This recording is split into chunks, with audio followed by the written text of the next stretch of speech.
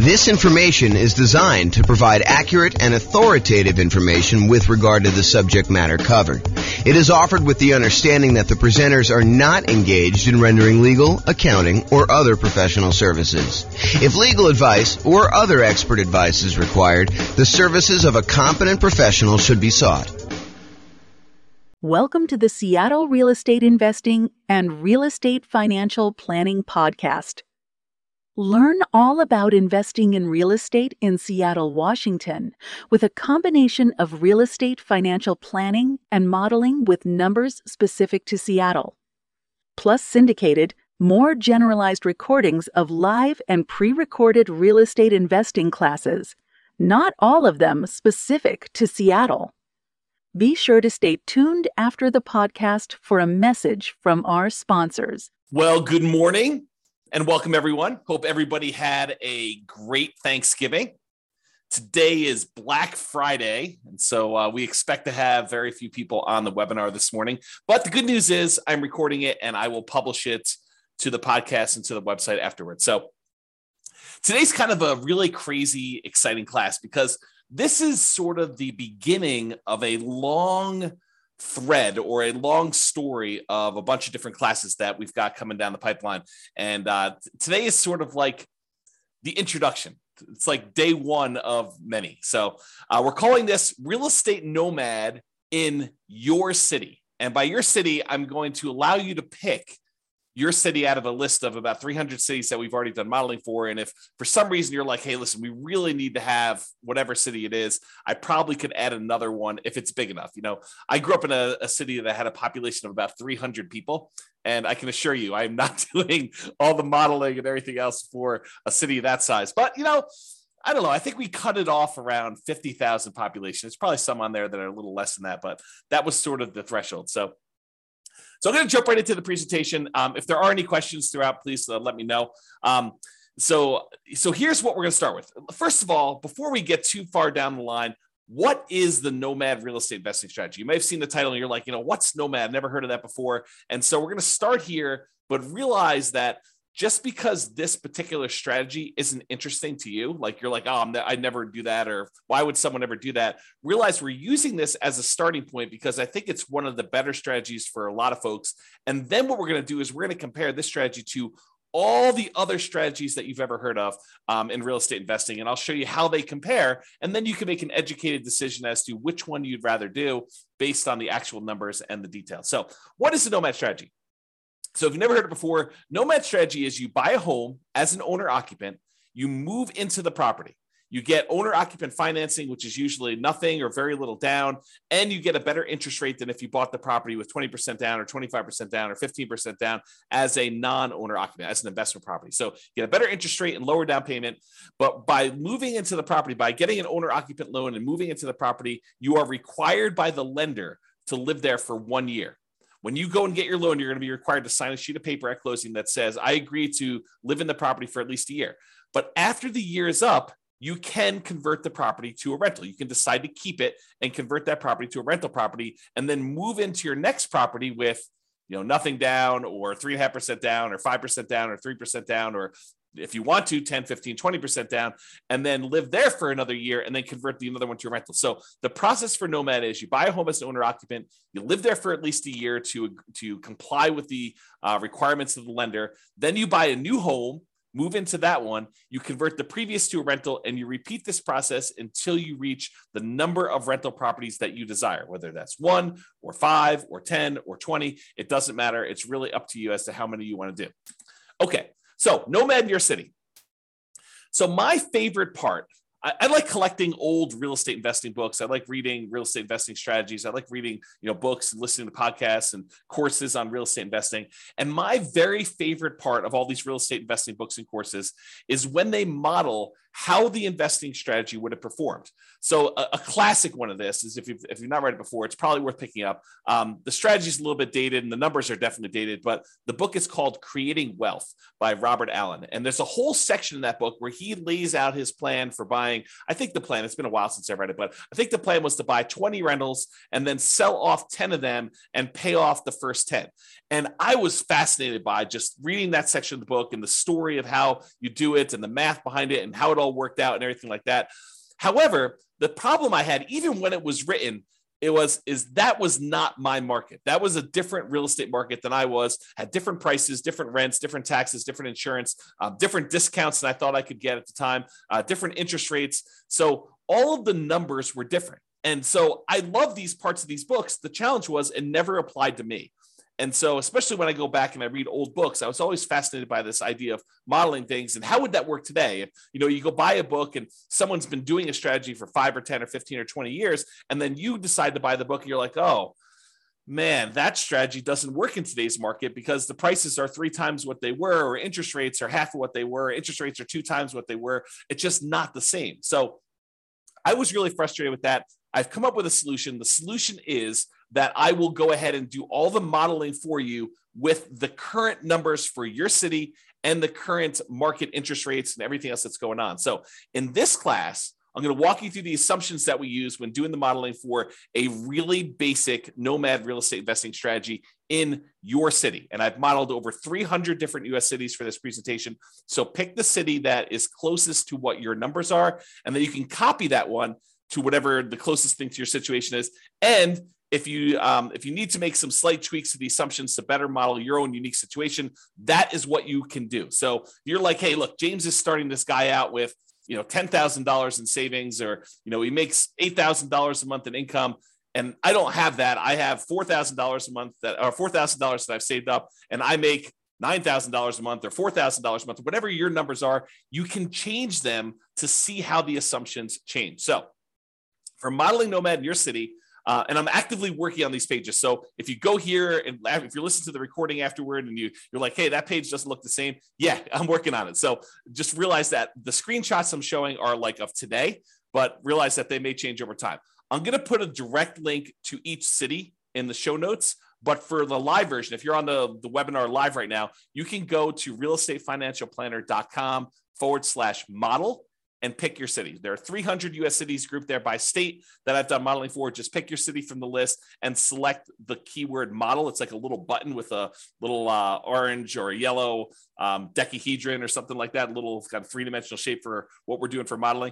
And then select your city, and you can follow along with what I'm doing today. So once you get into your city page, what you're going to want to do is you're going to want to select the link that says Baseline Nomad. There's a whole bunch of other links that I've done modeling for already, but we're not covering those today. Believe me, this one's going to be long enough. The class is going to be long enough. You're going to be like, oh my gosh, there's crazy stuff going on. But go there and click on the link for Baseline Nomad. It's located right beneath where all the podcast episodes are. And if you click on that, you'll see the page that we're primarily going to cover today with all the assumptions. And that's what we're going to focus on. So go ahead and do that if you're kind of on live, or if you're in the recording. If you're listening to this, you want to go back and do it later, you can go do it later. Just go look at the show notes later. You can go link through there. You'll get plenty of stuff from just listening to the audio if you're listening to just the audio. But if you're on live and you want to go check it out, you can. When you go to that page, there'll be 2 different versions of the page, whether you're logged in or whether you're not logged in. You can go create a free account and log in if you want to and see the logged in version. I'm primarily going to focus in on the logged in version, but if you go there and you see the not logged in version, just go ahead and create a free account, and then you'll be able to see the logged in version and do that. Okay, so today is all about the Nomad strategy and modeling the assumptions and what the assumptions are for that for all cities. So number 1, we are modeling this for 60 years. So we're starting today and we're going to move out 60 years in the future. And you may say to me, James, I'm 70 years old. 60 years is too long. Great, go change it. Or you may say to me, James, I'm 20 years old. 60 years only gets me to 80, and I think I'm going to live to be 150. No problem. You can go change that too. Okay. So all these assumptions that we're going to talk about, you can change, but I'm telling you what the assumptions we use that I use for each city so that you can see exactly what we did. I used a 20% effective income tax rate. This is not your tax bracket. This is like your overall average of all the rates, weighted by what they are, your effective income tax rate. I used a 3% inflation rate. And as soon as I say that, people are like, 3%? Inflation's like 8% right now. That's what we've been seeing. That's where you're in this period of massive inflation. 3% doesn't seem reasonable. Yeah, I know. But 3% is what the long-term average has been. The Fed has stated they want to keep the inflation rate at 2% per year, but we've been seeing historically over a very long period of time about 3%. So I use 3% just to kind of get an average for the whole thing. Of course, you could change it if you want to. Now, I've also used 7% mortgage interest rates. And if you're listening to this a year or two or three or four after, and you're like 7%, were interest rates really that high? Yes, they are about 7% right now. Actually, they've come down a little bit in the last week or so. And so the rates have dropped the tiniest bit. And I probably will go rerun these things in order to change the rates. But I modeled this like, I don't know, I think I ran this about a week or two ago, and I used 7% because that's what the rates were at the time. And as they change, I can go back through and rerun all these for all the different cities, so it'll change your number. So another thing to point out, if you're going here and you're looking at a chart and you're saying, James, you said that, X number of people or this dollar amount was true for this, realize that these numbers can change over time as I go back in and I change the interest rate so that I update it for you and whatever is going on in the current market. Okay. It does take, I want to point out, it's not like I click a button and all these things change instantly. In order for me to remake all these models and do all the math again, it takes many, many hours. So this is not something that I would, and it cripples the server when I'm doing all the computations and creating all these charts and doing all the analysis for you. So it's not like I'm going to do this change every day. I wake up in the morning and I'm like, oh, interest rates are an eighth of a point higher. I'm going to rerun everything for you. No, I'm going to wait for it to change pretty significantly before we get to that point. Okay. And then I've also used a 4% yearly safe withdrawal rate as my assumption here. Some people would argue 4% is too conservative. Some people would argue it's way too aggressive. 4% though is the idea is if you have a certain amount of money, like $1 million in the bank, invest in stocks and bonds, let's say, and you want to know how much you can, in quote, safely remove each year, safely withdraw each year to spend. This is the amount that we've defined. There's a whole, I'll do much more classes on this and you'll kind of hear about it as an idea. But the idea is that I used 4%. If you think it's too conservative, go ahead and bump it up. If you think it's not conservative enough, you can kind of crank it down and it will rerun all the math. Okay. I got to start telling you about where things change, how my calculations change based on what city you're in. So I use this idea as your target monthly income in retirement.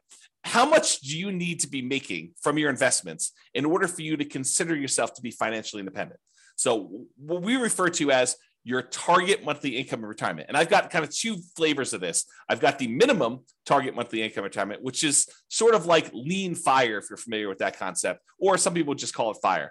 And then the ideal target monthly income in retirement, what people might call a fat fire, or like you living it up really, really well in retirement. You've got more than enough to kind of meet your total kind of criteria there. So we either looking at minimum target monthly income retirement or the ideal target monthly income retirement. And these consist of, like, how do you know if you've hit that number? Well, it's all the passive income you have from things like Social Security or any pensions from like jobs or anything like that, or if you bought annuities and the annuities you have, plus all the net cash flow from all your rental properties. This is after all your property management, your taxes, your insurance, your mortgage payment, a vacancy allowance, like all that stuff. Any net cash flow from those count towards your target monthly income in retirement.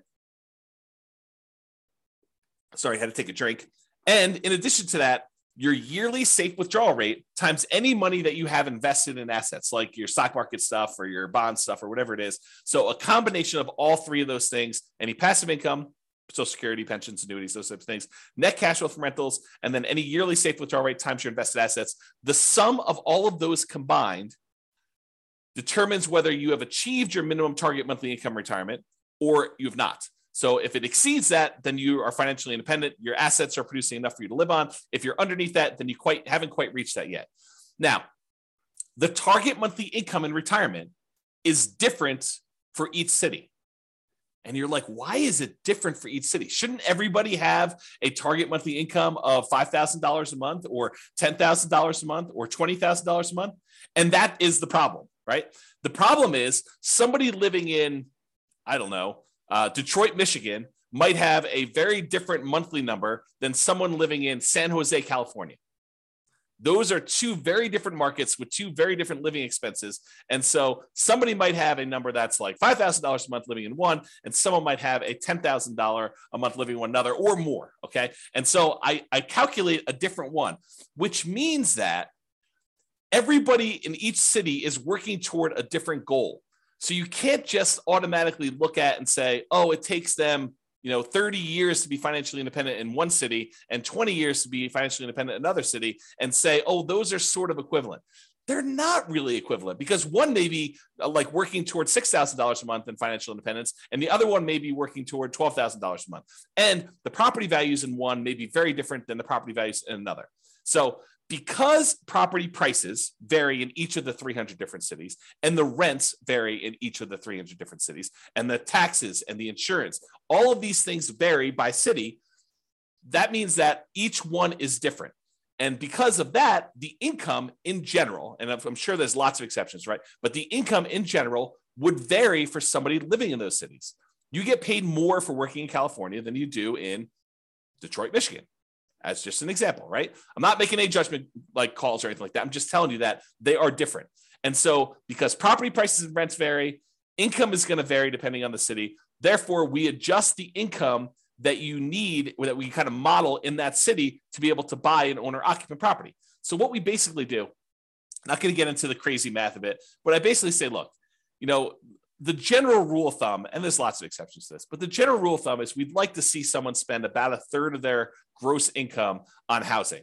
So I says, okay, let's figure out what a typical median priced house was in that particular market, and what the payment on that typical median priced house was, based on that city's prices and taxes, insurance, and all that stuff. And then let's multiply that number by 3. And that'll give us a really rough idea of what somebody in that city would need to be earning in order to be able to afford a house in that city. That's the really rough version of how this works. Of course, if you don't like my assumptions, you can change them, okay? So don't get hung up on my assumptions about them, okay? So you can go change them there. We do have a minimum. So like if you're in a market with really, really inexpensive housing, we do say, hey, look, your minimum monthly income is $5,000 per month. And the thought behind that for me was, you could probably, a married couple can probably go get relatively minimum wage type jobs and earn $5,000 a month in our current environment. Okay. And that may change over time. Maybe if you say, hey, James, the math you're doing here, it's not right. You should really do it this way. Reach out to me via email. And if you have a really good point, maybe I'll change it. Maybe I'll say, look, you're right. I should change that. I should do it a different way. Okay. So because the property prices are different, because the income is different, we adjust the income to be whatever that person can afford to buy an owner-occupant property in that city. Therefore, what we set the target for them to be financially independent for is that income. So if you had to earn $6,000 to be financially independent, $6,000 to be able to buy a house in that market, I'm saying, look, your target to be financially independent is to replace that $6,000 a month. And so it varies by city. So someone earning more and living in a more expensive city needs to earn a higher target monthly income retirement to be able to be considered financially independent. And someone living in a less expensive market, on the other end, earning less from their job, has a lower threshold to be considered financially independent. So that's why the numbers differ in the city that you're doing. As I've been saying this whole time, if you don't like my assumptions, you've got at least 2 options, at least 2. First, drop me an email, tell me why you think I should change it for the city. It is very possible that I don't know your city like you know it, and my number is off. And so you could say to me, hey, James, your property values for this city are really high. They should be about $50,000 lower or $50,000 higher. Please change it. And I'll go look it up and we'll talk about it. And if I say, yeah, you're right, I should do that, then we could change it. And everything else in the future will be done that way. Or the other option is, and this is the one where you don't even have to contact me. You just copy the scenario for your city, the link I already gave you, to your own account and change any of the assumptions to better match your reality. You can get a discount. Great. You're buying lower price properties. You're buying more expensive. You make more. You're starting with a different amount. Awesome. You can modify any of those things to your situation and do that. That's what's great about being able to do this. I give you a starting point, but then you can model it yourself. Okay. So what income, target monthly income and retirement did I use for your city? If you're on your city's page, again, go to that realestateFinancialPlanner.com/model, or I'll put a direct link in the show notes to your city, but you can go there and get that done. Under the scenario section, you can see exactly what I used for your minimum target monthly income retirement or lean fire. And it's right here. If you're looking at the video, it's right here where I blurred out the numbers. And the reason I blurred out the numbers is your numbers are going to be different. I didn't want you to just think that your numbers were automatically going to be what I showed on the screen. Okay. So you'll see this same value in their monthly income when we get to that here in a little bit. And that we'll also see your ideal, which is kind of like your fat fire number we just talked about. And if you don't like any of my assumptions, the button right above that confirm copy, that's where you copy it to your account so you could change all the assumptions and do that. Okay. All right. Just moving down that page that you're on now. Continue down the page. We next show you your net worth, and that shows you the entire 60-year period that we modeled for you. And again, yours is going to be different. It's going to have different numbers on there, but this shows you the net worth of someone doing the really basic Nomad strategy of buying a property, moving in, living there for a year. When they've saved up enough for another 5% down payment, then they buy their next property. They convert that one to a rental, and then they repeat this property until they have at max the most 10 rentals. Okay. And so you can see that there. The other thing you can see on this chart is there's these little vertical, almost like flags showing you when things happened.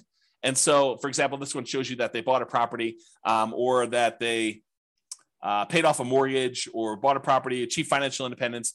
Those are what I call significant events. And they just highlight what happened and when. So you can kind of see it on a chart of a number in there. So you can all see all those numbers on there. Go look at your chart. Don't look at the one on the screen. It's shown as an example, but your city is going to be different, right? Your ability to buy these properties as quickly or slowly as you can or achieve financial independence is going to change. So the one on the screen is just a sample. You'll notice I even blurred out what city it's for because it doesn't matter. Yours, you need to go look at yours. That's why this is all about doing Nomad in your city. Okay.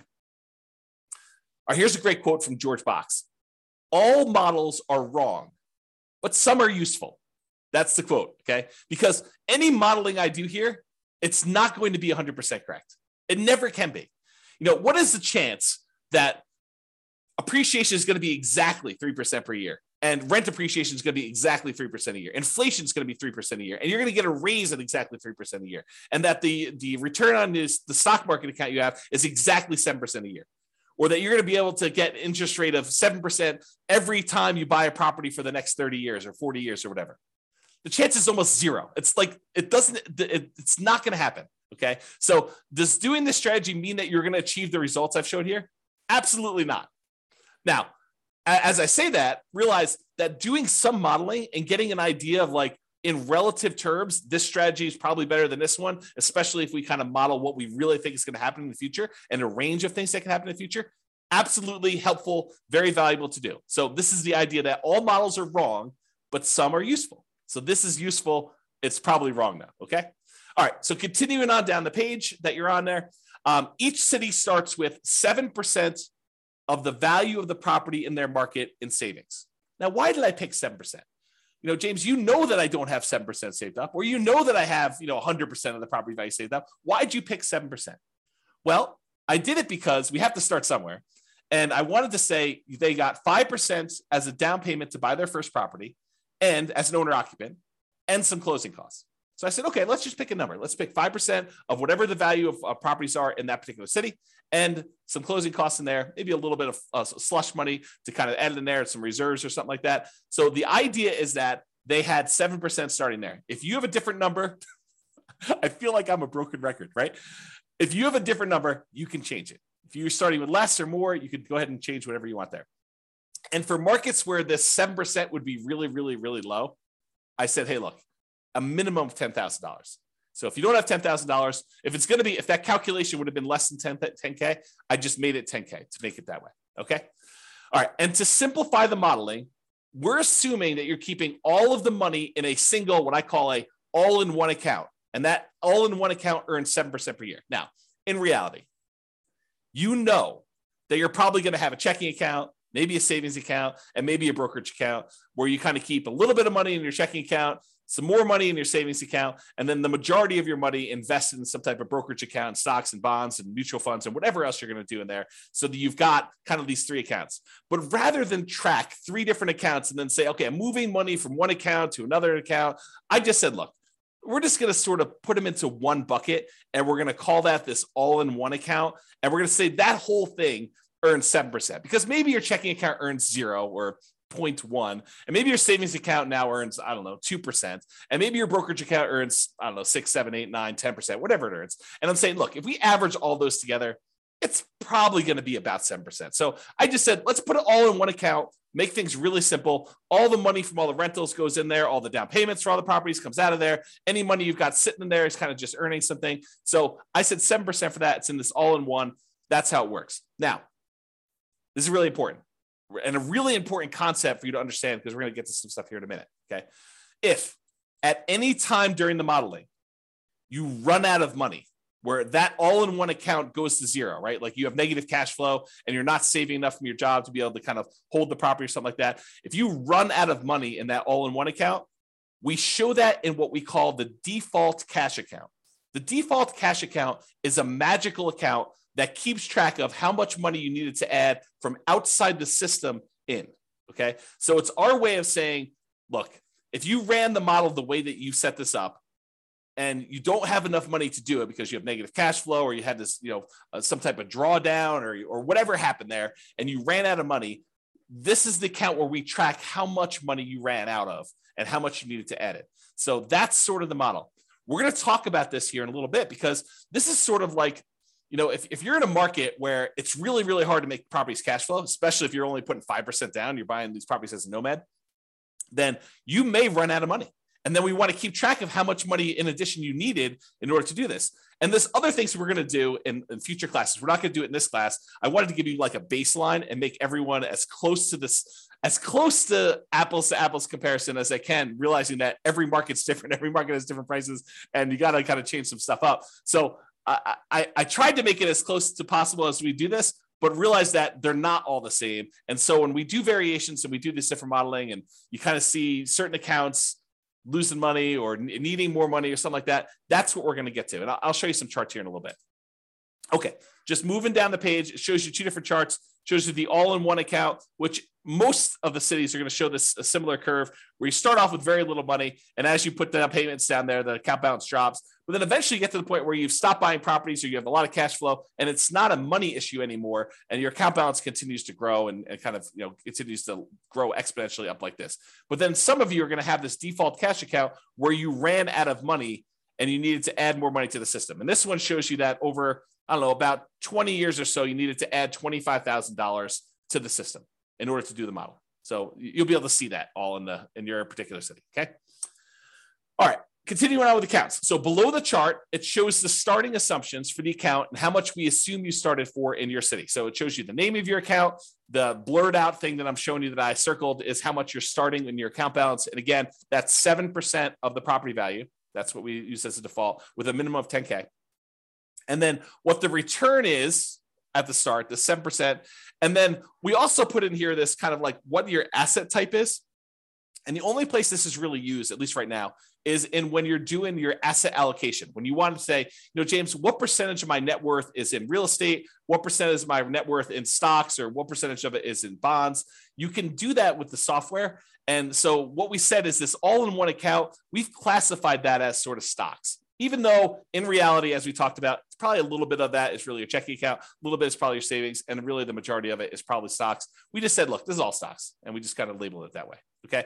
And when you go look at your asset allocation table later, it'll look like this, and the reason why I show this is just so you can see that it shows you what percentage is stocks, what percentage is your bond-like real estate equity, and what percentage is your real estate equity. And I'm going to make a note to include this class in the show notes where I talk about I think I called it asset allocation for real estate investors. I make a note to include that in the show notes in case you want to dive deeper into like asset allocation for real estate investors and stuff like that. Okay, let me get a drink quick. Is this good stuff?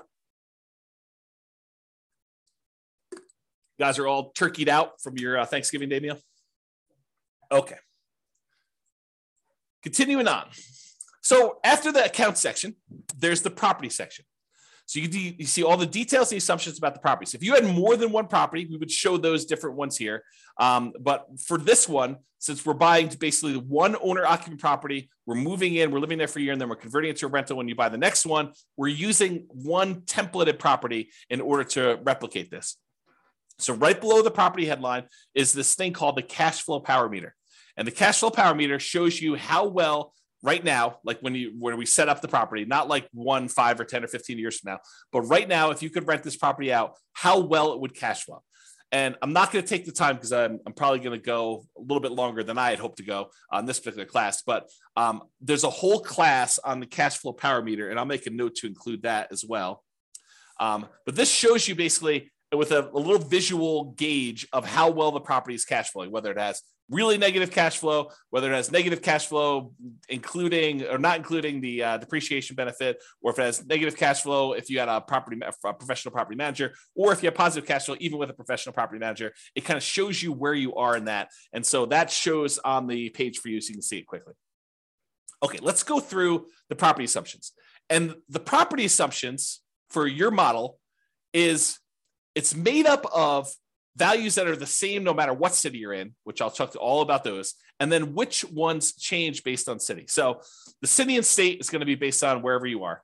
The property is a dynamic, reusable template of property that we could buy multiple copies of using rules. That just tells you that we're going to take one property and we're going to be buying the same property. And that property is going to be increasing in value as you buy it. So you're not buying 10 properties at, $100,000 or $200,000 or $500,000 or whatever prices are in your city. It's going to be $100,000 today, but a year from now, it's going to be $103,000. Next year, it's going to be 106 and change. It's going to be, 109 or whatever it is. So the property values go up. So you're buying more expensive properties as we model this, and the rents are going up and all that stuff is being calculated for you. But this is what it is at the start.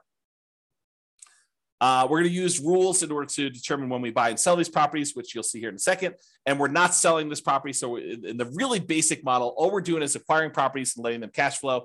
When we do future stuff, and this is where we're heading with this, this is why this was class one of a whole series, is in the future ones, we're going to say, look, we've got all this equity in properties, which we're not really making money on in our calculations for financial independence. What if we sold off some properties and paid off other ones?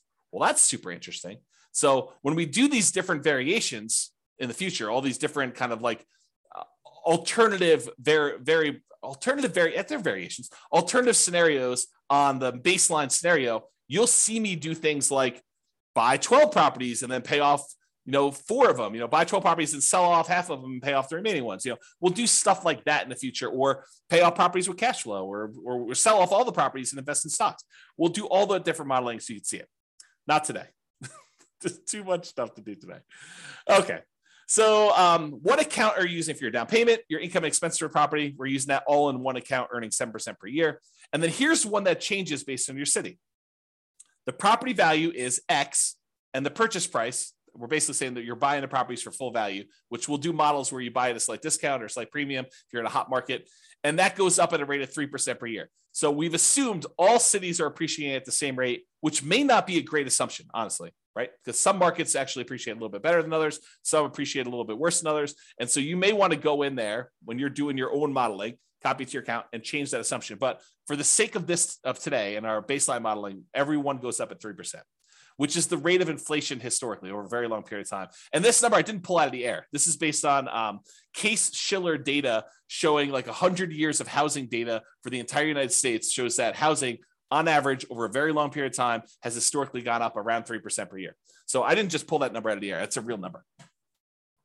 Down payment, 5% of purchase price for down payment. And then I assume 1% of the purchase price in closing costs at the time of purchase. So you got those two in there for the assumptions. I've also assumed that you were unable to negotiate with the seller to get the seller to pay any of your closing costs.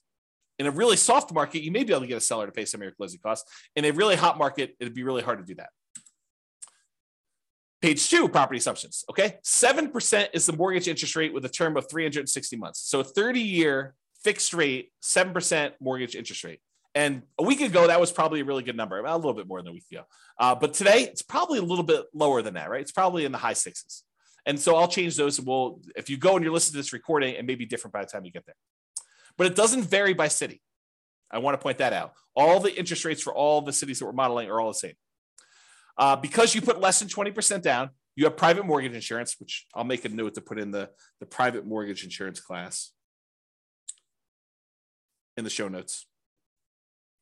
So you guys will have access to that in case you want to look at it. So private mortgage insurance at a rate of 0.85% of the initial loan amount until the loan to value drops below 80%, and then it falls off. So we're assuming you're getting a conventional type of loan where the PMI drops off at 80%. Now, this next one does change for your city.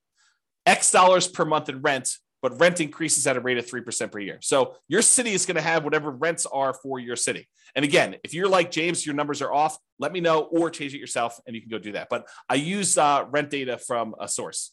So I actually pulled rent data. This is not me just arbitrarily picking a number. And it's not me saying, hey, I'm using the 1% rule or 2% rule or 1.5% rule or, 3% rule or, whatever. I'm not using rules of thumb. I'm actually using data. Okay.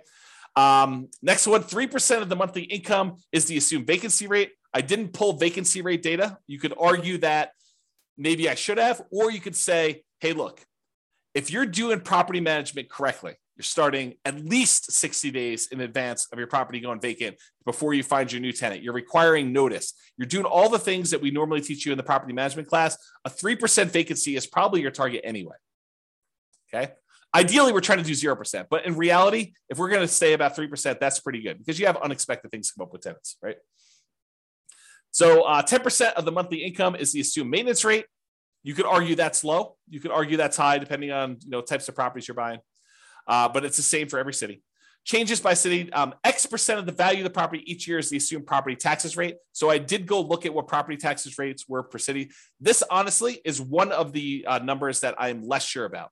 So if you're looking at these numbers and you're like, James, that's really off for our city, let me know. And I would be much more inclined to change that than some of the other ones, which are based on data I have. I did use this data, but I don't like the source of this data. I guess I'll say it that way. Based on the initial value of X, that's about Y per year in property tax at the start, and it changes as the property changes value. So your taxes will increase as your property value goes up, which is how it works in reality. And then this also changes by city for your property insurance rate. Oh, I was talking about taxes when I was really thinking about insurance. Both of them are the same though. They both vary by city, and I had sources for both of them. And so if you think either the insurance or the taxes are different, let me know. But they do vary and they increase over time with your city stuff. This is a residential property, and 15% of the purchase price is considered the value of the land. So we're assuming you're buying detached single-family homes or townhomes type properties where you have land and only part of the value is actually depreciating. I'm not going to get into all the tax stuff here, but that is the assumption that we use for that. If you want to change that, you can change it in the thing. Then underneath all these, those are the assumptions for properties, by the way.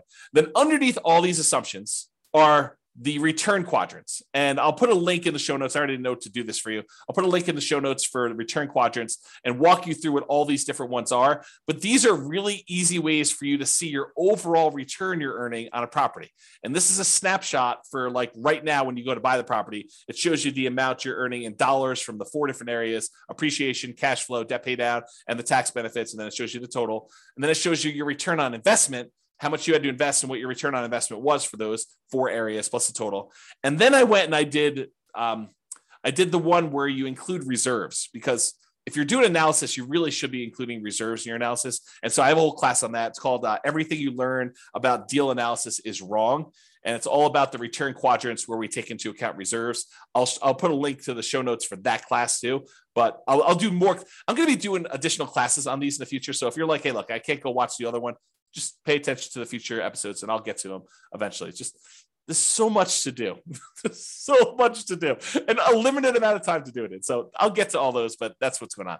So this will show you all the return numbers for that city, for that property. And it gives you an idea, and with that financing.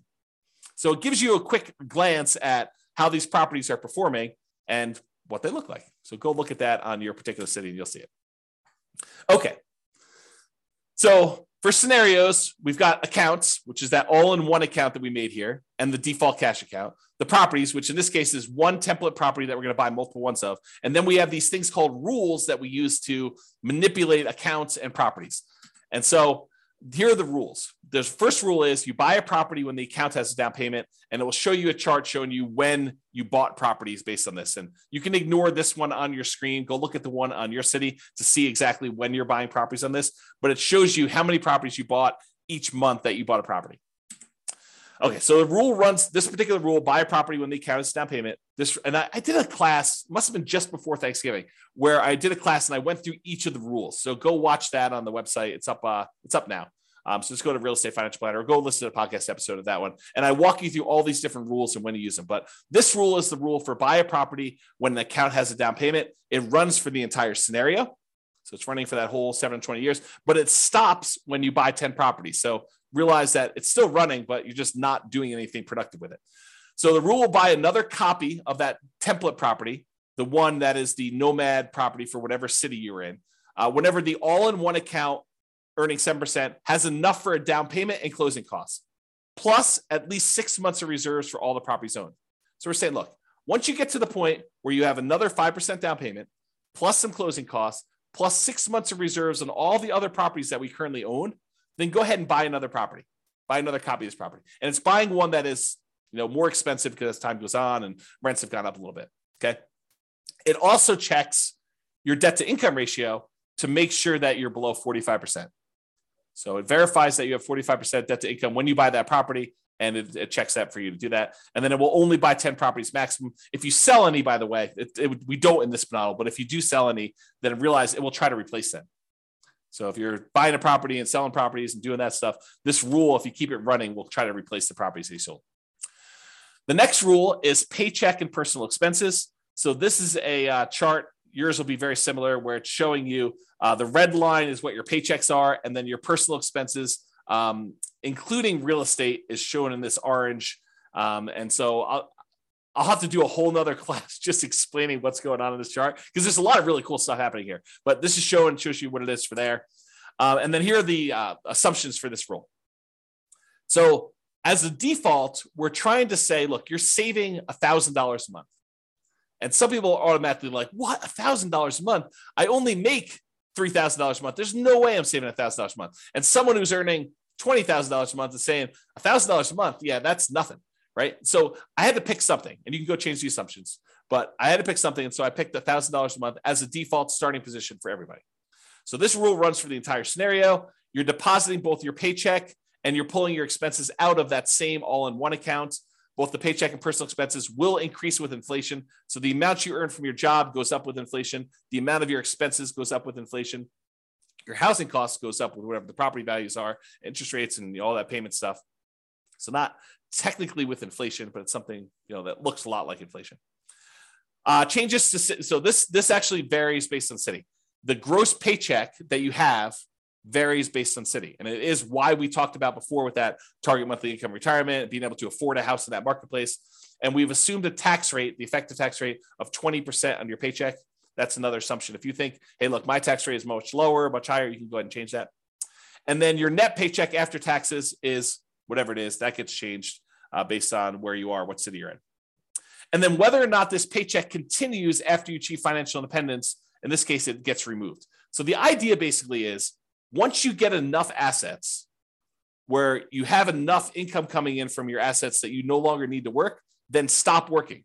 Otherwise, your income will keep going and it'll look like you're still working through this whole thing. So what we've said is, look, go ahead and stop the income part of this rule, not the expenses, but go ahead and stop the income part of this rule once you get to the point where your assets are being financially independent. And then the amount of your personal expenses are also adjusted by city. So if you're making $20,000, it's not like you have a $2,000 expense. They kind of scale with whatever your income is so that you're saving about $1,000 a month as your default when you start. Okay, any questions on this? I know I'm going fast and hard, but people are not asking questions. So if you have questions, go ahead and let me know. Otherwise, I will keep going. All right, so significant events and percent of goal achieved. So this is still going down that page. This shows you what percentage of that goal toward being financially independent you've achieved. So the goal line is this little dotted line at 100%. Once the chart goes above this line, that means that your passive income and your cash flow from your rental properties and your safe withdrawal rate times whatever you've got it invested in, the combination of those things has exceeded your living expenses, the target monthly income that you set. Okay. And so once it gets above there, which happens right here, then that person is financially independent. Before then, this just shows you what percentage of the way there you are. So when you're first starting off, you're at zero, very, very low. You're not really there. And then right here, you buy another property and it actually drops down because you got rid of some of your money and it probably didn't cash flow in that particular case, but it keeps growing and doing that. And so over time, you eventually get to the point where you are financially independent. And there will be some cities where you will not have achieved this. And don't think that's a failure. That's not that you failed, because you still have accumulated in the overwhelming majority of cases, a huge net worth. You have a whole bunch of equity in properties, which equity in properties doesn't count toward this calculation, right? So you could go sell off these things and invest in stocks. And honestly, maybe some of it gets supplemented with Social Security. So maybe really you only need to do 80%, or maybe, I'm earning whatever it is, $10,000 a month for my job, but to be able to retire, I only really need 7. And we've assumed you need 10. Okay. So there's all sorts of reasons why. Don't get stressed out over that. And then significant events. This lists out all the different things that happened and what month they happened in this particular scenario. So you can go look through the list and see exactly what happened. And then, of course, you can copy the scenario to your account using that button as well. Okay. So that is what I intended to cover to show you what nomading in your city is like. Go look at your city. Go to realestatefinancialplanner.com/model. Pick your city out from the list or the city that's closest to what your city is like. Go look at the details, copy into your account, do all the changes and stuff like that. This is the starting point because once we get here, I'm going to start comparing Nomad to buying 20% rentals, buying 25% down rentals, buying free and clear rentals, buying a property to live in, but then buying 20% down rentals, or buying Nomad properties and paying them off faster, or buying Nomad properties and selling off half of them. I'll do all these variations for you. And we'll kind of go over those in the podcast. But I wanted to give you an idea of like what the baseline is, what the baseline assumptions are. That way, next time, I don't have to go through all these assumptions again. I can just say it's exactly like your baseline, except we change these 2 things. That is why this class exists. It's to give you the baseline so that you understand it, all the baseline assumptions. Then when we go compare them, I'll be able to say, doing this strategy versus this strategy gives you this much more net worth. It's this much more risky because we'll do some measurements of risk. This one has more cash flow. This is a better strategy. Or this is a worse strategy for you. We can go through and do all those different things. However, now that I've done that, I've got some bonuses. I've got some really cool stuff that I want to show you. It'll take, hopefully not very long, 5 minutes or so. But then I've got some really crazy stuff to share with you where now that I've done modeling for all 300 cities, I can share with you stuff that I don't think exists. And so this is the idea, right? I told you earlier, my favorite part of reading these real estate investing books is when they give you the model and they show you how it worked. The problem with doing that was they picked the city where they were doing the model, and that's not my city. And so my numbers are all very different. And so the question I've gotten in the past is, James, because I've been teaching Nomad stuff primarily in Northern Colorado for, a decade. Yeah, probably about a decade. So the question is always, does Nomad work in X city? Or it only works here because of blank, right? So I said, okay, now I finally got data and I could show you, does Nomad work in these other cities and what's the problem with it and how can we fix it and stuff like that. So let's go ahead and do some summarizing of what it looks like. So this is now a chart showing you each dot represents one of those 300 cities. And on the bottom, it shows you the price of properties in that market. On the left-hand side are really inexpensive properties. On the left-hand side, it's all really inexpensive properties, cheap properties. On the right-hand side, it's all very expensive properties, okay? But up and down, it shows you how many months it took you to be financially independent in that market, knowing that the property values are more expensive and I got to earn more money, so I got to replace more money. So all the assumptions I told you about earlier, they're all included here, okay? But this chart shows you that there are definitely a whole bunch up here that did not achieve financial independence. They never got to that 100% mark by month 720, by 60 years in. That's the end of when we modeled. We modeled 60 years, okay? So there's a whole bunch that did that. But it's not exclusively really expensive markets. It's true that the really expensive markets, the ones that have really expensive properties, they were more likely to be up here, in my opinion. Right? Just looking at the data, looks like these ones were not achieving financial independence, but there are plenty of ones in these lower price markets where they did not achieve financial independence either. So as we go through doing these variations, we are going to address that and how to solve those issues of being in a market where, look, it didn't get me to financial independence doing the regular baseline scenario of Nomad in 60 years. Well, let's figure out how to solve that. So we'll do that in other classes, okay? But also to point out that just because it didn't get 100% of what the income you were earning and replace that doesn't mean it was a failure. And I'll show you here another chart that shows you net worth and how net worth is pretty extreme in some of these markets. And so just because you only have a net worth of whatever, $3 million, $5 million, doesn't mean you failed, right? This is still a really good strategy. And then you may have to do some other things or kind of readjust or whatever it is there. But I wanted to show you that there's a whole bunch of these that achieve financial independence. There is a slight skewing where in these less expensive markets that they achieve it faster. In these more expensive markets, they achieve it a little slower. But part of that is when you only have to achieve a goal of $3,000 a month, because that's what your target monthly income retirement is, or $5,000, whatever the minimum was, then it's easier to achieve in some ways. So because the prices of houses gets more expensive, it means you need to achieve a higher level of standard of living in order to be financially independent. So I just wanted to show you this kind of summary chart showing you how Nomad has performed in all these different markets. And then if you want to drill in, go look at your city, because that's what we did. So each one of these dots is one of those cities that we got to put up there. Okay, so that's there. Now, just because I can, primarily, I want to show you that you can highlight any state's number. So if you're like, hey, how does my state look? I just pulled up one state, it happens to be Colorado because that's where I live. But you can go look at where the different cities for Colorado are. They're the blue dots. They're highlighted. All the gray dots are still there, and you can see those, but you can kind of get a feel for a particular state. And if you go to the model page and you click on one of the state titles, it'll take you to this chart. So then you can see any state you want to do there to see for the whole state. And I'll continue to add additional charts and summarize things for you, and I'll put it on those pages so you'll be able to see those as well. Okay, so that was price of property versus how long it took you to be financially independent in that city. Now what I'm going to show you is the price of property and what percentage of 100% of being financially independent they achieved. Because this one was, hey, look, this is the number of months. This is how fast it was. Now I'm showing you, at what point, what percentage of being financially independent are you? So are you 70% of the way to $10,000 a month? Are you at $7,000 a month, in other words? And so this one shows you the same type of data, price of properties, really cheap stuff on the left, really expensive stuff on the right, and then what percentage of it you were at the end of our modeling at 60 years. Because there's a whole bunch where they achieved their goal, which I'm ignoring. Anything over 100%, I just said, look, you achieved your goal. I'm not going to look at that percentage. These are all the ones that didn't quite achieve it. And a whole bunch of them were a significant way there.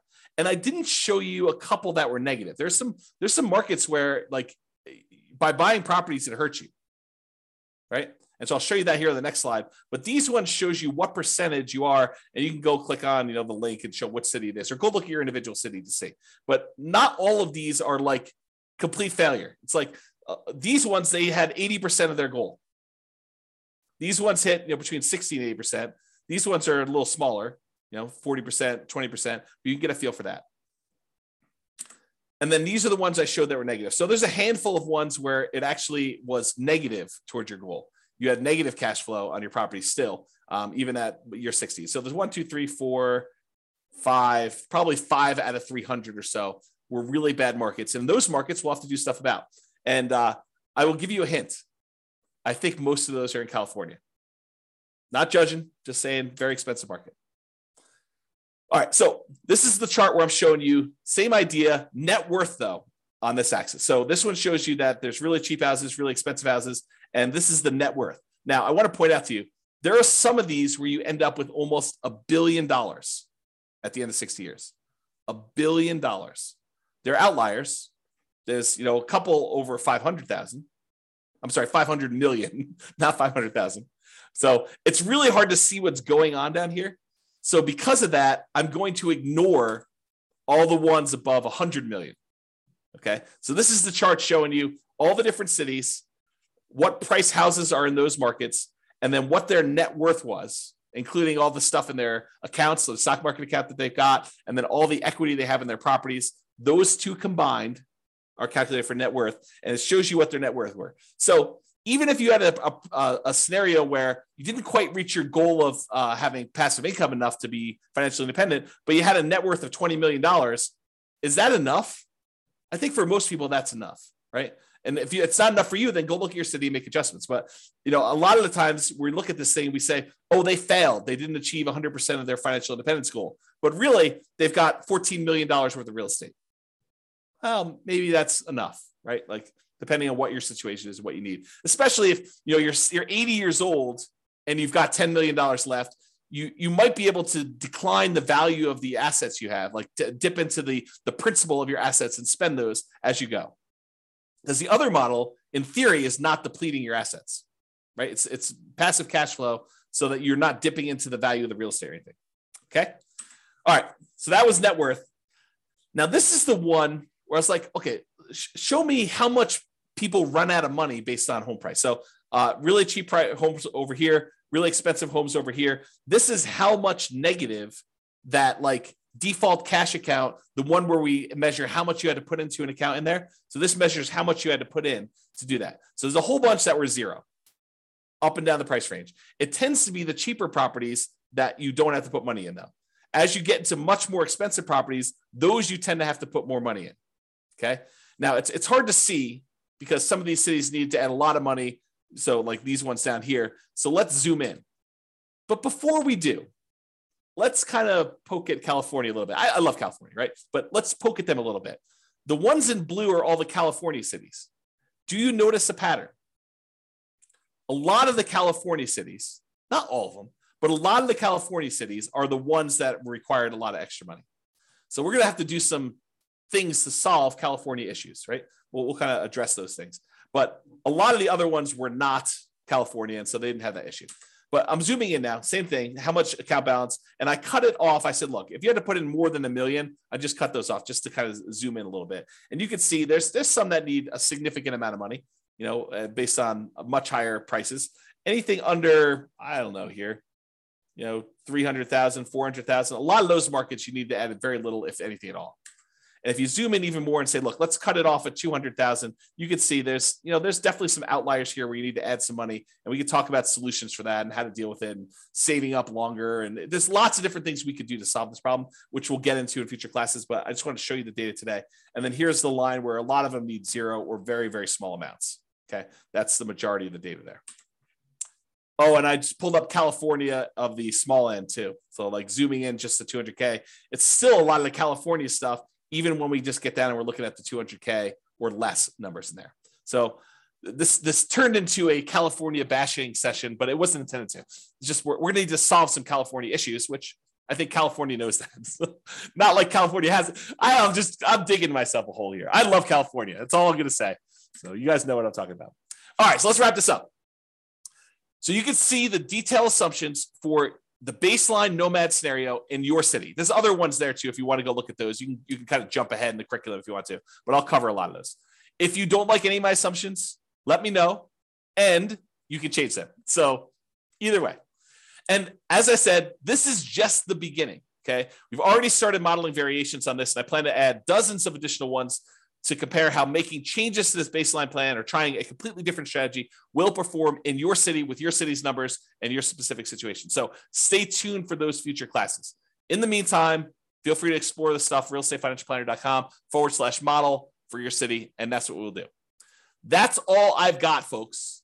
Any questions, any concerns? I know I went fast. Anything coming up? Okay. Well, if I got nothing, I'm going to get off because I'm going to go grab myself breakfast. This is the day after Thanksgiving, and I'm going to enjoy a leisurely breakfast this morning. But I want to make sure I got this out for you guys. So hopefully that was good. Thank you all for coming. I appreciate it. Thanks for listening on the recording. I will talk to you all soon. Bye-bye for now. With home prices up, mortgage interest rates up, and rents up, but not quite enough to counteract the higher prices and interest rates. Cash flow on rental properties in Seattle is harder than ever. Book a call with the Real Estate Financial Planner to apply our proprietary 88 strategies to improve cash flow on your rentals. See the show notes for a link to schedule your call and improve your cash flow today. If you're a real estate agent, lender, or professional in Seattle that wants to help our real estate investor listeners, consider reaching out to learn about collaboration opportunities with this podcast. We'd love to add more value to our listeners by having you assist our investors buy, sell, and finance their real estate investments. See the show notes to schedule a call to discuss collaboration opportunities.